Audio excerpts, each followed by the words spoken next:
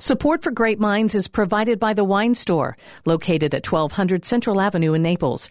The Wine Store offers a unique selection of wines from small production, artisan, and family-owned wineries. Their in-store wine education center hosts classes for the novice and connoisseur alike. Details are at thewinestorenaples.com.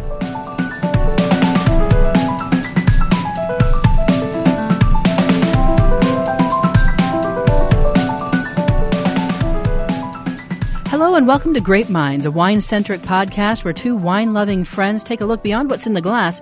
We dig a little deeper into the stories, the culture, and the history behind the wine. I'm Julie Glenn. And I'm Gina Birch. We also keep an eye on what's in the news in general and, of course, in the wine world especially.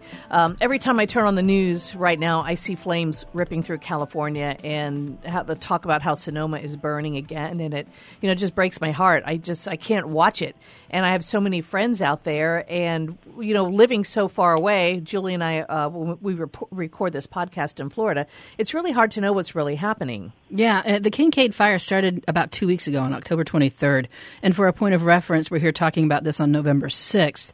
And 78,000 acres are currently burning and 180,000 have been evacuated. It sounds overwhelming and all-encompassing, but it's hard to really know what's going on from all the way across the country by watching like a 60-second news story on the evening news. It's also easy to get geographically confused when you're not a native to the area. So we thought we'd talk to one of our friends who lives in wine country for a closer look at what's really going on with the Kincade Fire. Welcome, Lisa Matson. She's the Director of Marketing and Communications for Jordan Vineyard and Winery. It's in Healdsburg. Lisa, thank you for taking time out during a busy time of the year to join us. Well, thank you so much for having me. Things are finally getting back to normal here in the Alexander Valley in northern Sonoma, and we're excited to be back to work. And the skies are beautiful and blue, and it's sunny, and leaves are changing color, and olive harvest is happening. And so if you were here right now, you would say, I can't believe that there was a fire, a week ago. Because even I was out with some tourists last night at a tasting room, and they said the same thing. They came here from Texas. They had friends that told them, don't go, and they came anyway. And they just arrived yesterday, and they're like, it's gorgeous. We would have had no idea there was a fire at all. It's probably a perfect time to be there then, since some people may have canceled. You get right in, no reservation required. Yeah. You can I got a parking spot on the Healdsburg Square last night to go into Duke's and have a cocktail with friends. That doesn't happen. That usually doesn't happen over November. And this is a really busy time for you with harvest. You mentioned. How has the fires done anything or affected the harvest in any way from what you know or what you've experienced or both? Well, there's a few important facts to know. One is that with Sonoma County being such a large, vast county, there's more than 1 million acres in our county. Only 7%, less than 7% actually, of the county burned. It was mostly in kind of a remote side, the northeastern side of the county, in the Mayacamas mountain range, and only about 1% of our vineyards were in that burn zone, if you will. So in terms of Sonoma County and the impact, it's extremely small on our wine business. From Jordan's perspective, we had finished harvest the Friday before the fire broke out. The fire broke out on a Wednesday night, so we were 5 days finished with harvest. So all of our wines, our grapes were off the vines were in the tank, everything was safe. We have generators here on the property, so we never lost power. Oh, that's good. Due to the power shutoffs by PG&E, which are Pacific Gas and Electric, there were a few wineries that were impacted by the fire, but it's kind of isolated incidents. And fortunately, like Robert Young Winery out in the Alexander Valley, the fire went through their property the first night, but they were there. The firefighters came, and they were able to save, their historic buildings, their new Scion house. They did lose a barn, and I forget a few other things that they mentioned on their website. But then Garden Creek Vineyard, which is one of our grape growers for Jordan, they had just picked half of their Cabernet Hillside for us. the Thursday before, I was in the vineyard with Justin on the gondola, so that would have been the 17th of October. And then, a week later, he hadn't picked all of his fruit on the other side of the hill for his own wine. And when the fire broke out, they were out picking at midnight, trying to get the fruit off the vine. And then, unfortunately, the fire just really kicked up, and so they had to switch and become firefighters, put down the picking, shears and the buckets and start fighting the fire. Wow. And they were able to save 2 of their family homes, the Millers, the owners, and their father's home. He passed away a few years ago, and that home means a lot to them. They were able to save that, their winery and their tasting room, but their vineyard workers' home and 3 other rental houses that they have on their properties were lost. And so that's terribly unfortunate. And we're the John Jordan Foundation. John Jordan, the owner of the winery, has a nonprofit foundation here, and we're working with them on trying to help their vineyard workers, and the Sonoma County Wine Grape Growers Foundation we're also trying to help with them to get them some support. So it's here and there. What we're seeing a lot with the vineyards, if the fire went through that area, through the mountains and came down, vineyards hold a lot of water. So we're still hearing the story that we heard 2 years ago when there was a fire down in Santa Rosa, that vineyards are really natural fire breaks. Since they hold that much water, they do not burn. So you'll see a little bit of singeing on the outside of the vineyard, or some irrigation lines at the end of the vineyard might melt because those are plastic and those have to be replaced. But by and large, the vineyards are looking really good, even for our vineyards, because we had several growers in that portion of Geyserville that the fire came very close to, or went around or skirted near that first night of the fire. And everybody's looking really good. I mean, we had, Garden Creek, as I mentioned, is probably one of the most unfortunate. And then we had another grower, Brett Munsell, who lost a very young vineyard, so it was too small to, have enough water, be a big enough plant to survive. But he hadn't been, selling that fruit yet. It's still a terrible loss. But there's been, by and large, we are very lucky. Our growers are very lucky, other than Garden Creek, and none of the other growers lost homes or their family homes or their vineyard workers didn't lose homes, except for Garden Creek. So that's great. I mean, we did have the 2 wineries, as your listeners have probably seen in the news. Soda Rock Winery had an historic building that burned.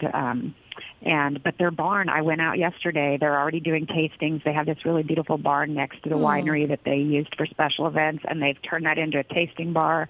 They've got a sign up that says, recovery begins today, come to our barn tasting. They're not skipping a beat.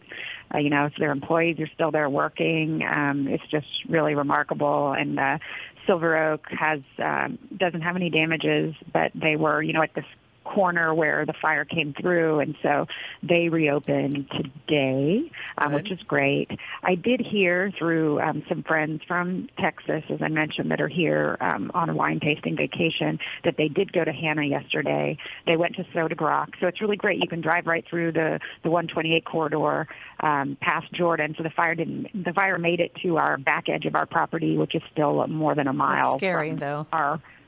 Our winery, but yeah, it's very scary. It made it to the back corner, and some firefighters, one of whom used to work at Jordan, fought off this spot fire to keep it from crossing over to Jordan, and the fire with the wind continued to push south of us. So we had a nail biter of a night that second round with the fire. So it was kind of like it came through Middle Geyserville on the 23rd, as Julie mentioned, that first night. And then on the 26th and 27th, Saturday night into Sunday morning, is when it made its next move. And that was kind of more in the southeast corner of Alexander Valley into the Chalk Hill area. So, you're talking about the winemaking part with the temperature protection and making sure that stays on track with the loss of power. But I'm kind of wondering also about the impacts of smoke on things, because, fire has this obvious line of demarcation, where it was at, but the smoke moves. So I'm wondering if that smoke would have any impact on people who hadn't gotten their fruit off of the vine yet, or if that's something that can be avoided. And then further down the line, I'm wondering if there are places where there may be wine that's aging that could have been impacted by Like open smoke tank infiltration, or if, especially if somebody had an open tank waiting for a pump over that couldn't happen because they didn't have a generator. So the Sonoma County Wine Grape Growing Commission, Krista Cruz is the director there, and she's, talked with all the growers, and she's reporting that 95% of the grapes in Sonoma County were already picked. Good. Okay. By the time of the fire. This is very late in the season, and, Cabernet Sauvignon is a late ripening variety, so the vineyards that still had some Cabernet on the vine in Sonoma, there were a few, but not a lot. And yes, if smoke or fire comes close to grapes, even a thick-skinned grape like Cabernet Sauvignon, it can take on some of those campfire smells and aromas into the grapes. So I would say most of the growers, the few that had grapes still on the vine, they'll probably pick it just to see what it does, but usually those grapes will be impacted. And there are some things that you could do in winemaking to try to, get the offset smoke it. out, but it really doesn't. From what I've heard from talking to winemaker friends, it really doesn't work. I mean, we're fortunate we haven't had that type of situation since we've already been picked before this fire, and haven't really had any fire impacts over the years. I mean, I do remember in 2008 there was a fire in Mendocino County in the summer that. The effect that it had on Pinot Noir up there was pretty significant, because Pinot has that thin skin. It even took it on in the summer, and so they had that with wines that they're bottled in the next year, but crushed that fall and then bottled the next year, and took on some of that little smoky kind of scent to them. Is there any risk of any of that smoke infiltrating other things, such as bottles that are laying and aging, or barrels, or the tank? I would imagine no.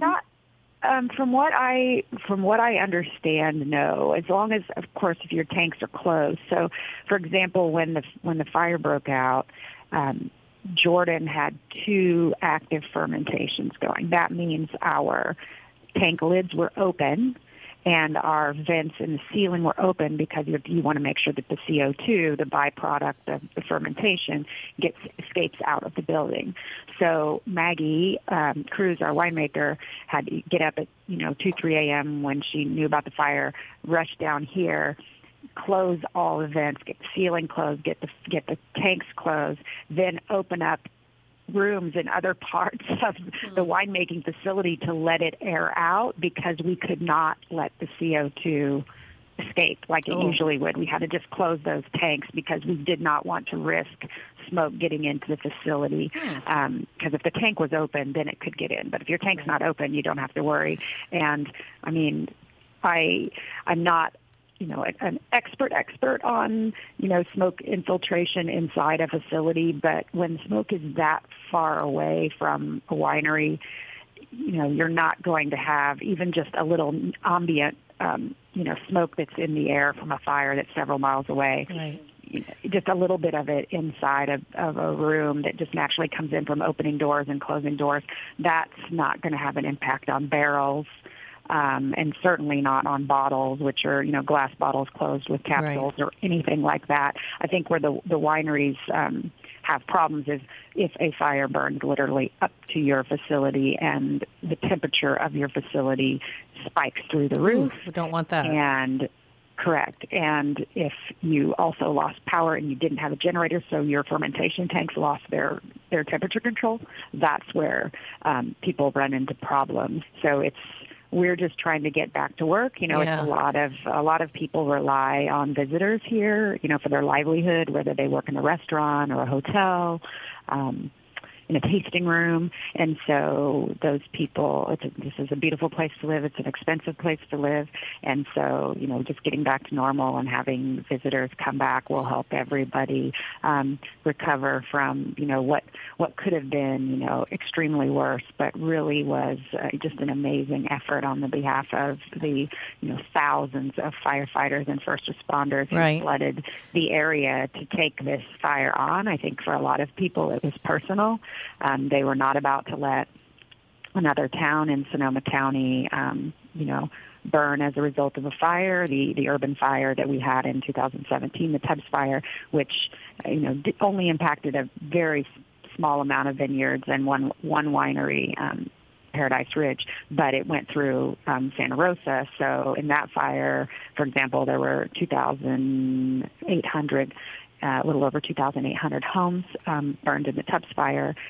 Since it burned through the town, whereas this one was out in the country, and I think it was 174 homes were lost in this fire out in the countryside. So it's still horrible. No one should lose a home, but when people are looking at the news and the headline and saying, "Oh my gosh, all of Sonoma County is burning," Tubbs Fire was a lot smaller than the Kincaid Fire, and like I said, the Kincaid Fire was only 7% of Sonoma County. This county is a beautiful, vast county with a lot of forests and a lot of land, and it's all the wine roads are still as beautiful as they were before the Kincaid Fire. And even I drove 128 yesterday to go to Soda Rock and check out Silver Oak, and just to see how Hawks and the Jim Towns tour and how everybody looks down there. And even the hills where there's, you can see where the fire went through, it really doesn't, it's still pretty. I mean, there's in the little meadows that were grassy that are now black here and there.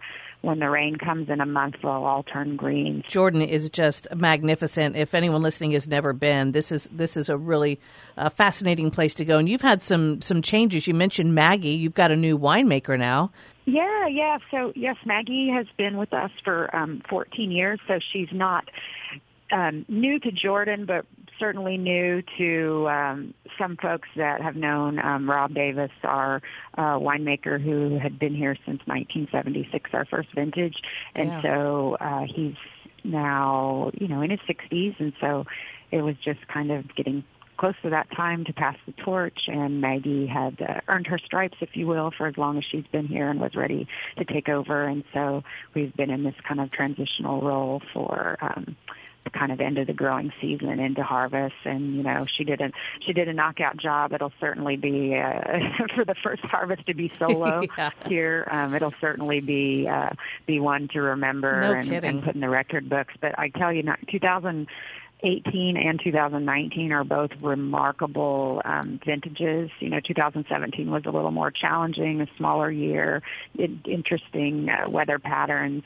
But then 2018 was just a great crop. Mother Nature's like, sorry, kind of like 2011 and 2017 have kind of been the two challenging vintages of the last decade. And she came back in 2012 and 13. Was like, I'm sorry. And then it's kind of the same thing is happening with after 17 being a challenge. Now it's like 2018 was gorgeous and 2019 back to back again, like beautiful year, very moderate weather. We didn't have a lot of heat spikes this year. The fruit is just really nice and balanced. The tannins are a little softer, is what Maggie's telling me from 2019 for the red wines. But for us, that's great because Jordan, we're all about making that silky smooth, more elegant style Cabernet, more elegant. That's lower in alcohol, more balanced, more food friendly, more acidity in the wine. And so for us, it's great for our house style. And we've really been so far very pleased with the 2019 wines. And I think most people will be for those wines. You guys do two wines. You do the Cabernet and the Chardonnay, and that's really the flagship. That's what spearheads Jordan. And I love how when you only have those two grapes, you still have to do other things to be exciting. Well, no, they don't. They just a wine stand on their own. But you have caviar, and you've got all these amazing different tastings at the tasting room, and these tours through the vineyard, and eating and drinking in the vineyard. And it's just it's a fun place to visit and experience all that Sonoma has. I'm going to have to get myself out there. You need to. I definitely need to check it out. You should, yeah. What John Jordan likes to say is we focus on three things: Chardonnay, Cabernet, and hospitality. Yeah. And he's like, and when you have that much focus, there's no room for mistakes. Like you can put such an emphasis on doing your best in each of those areas because we're not spreading ourselves thin, making 25 different wines and all of that. And so we really do have fun with the hospitality aspect, whether it's creating vineyard hikes to take you out onto the property or new tastings in the vineyard, or we have a new picnic experience that we just created that happens in the summertime where all the details are handled for you. You just show up and pick up your picnic basket like that. and go to our pantry and make your own picnic basket. Ooh, I'm ready to that go. Sounds fun. I'm ready to go. Yeah. Note to listeners, Sonoma is open for business. Yes. Lisa, thank you so much for joining us again. Lisa Matson is with Jordan Vineyard and Winery in Healdsburg, Sonoma. Everything is good. We need to go visit, support them, and buy some wine. We will definitely be Please seeing you do. soon. Yeah, come visit us in Healdsburg. It's an absolutely beautiful town, and Jordan is located right outside of town, just less than a 10-minute drive from downtown Healdsburg. Awesome. Thanks so much. Great Minds is produced at WGCU Studios on FGCU campus in Fort Myers, Florida. Our producers for online media are Anna Bejarano and Tara Callaghan. Technical production is by Mike Canary. Great Minds theme music for Zante is by Colin Mannon. To get in touch, check greatminds.org or call the Grapevine and ask us a wine question that we can address on a future show. That number is 707-200-3632. Thanks for listening.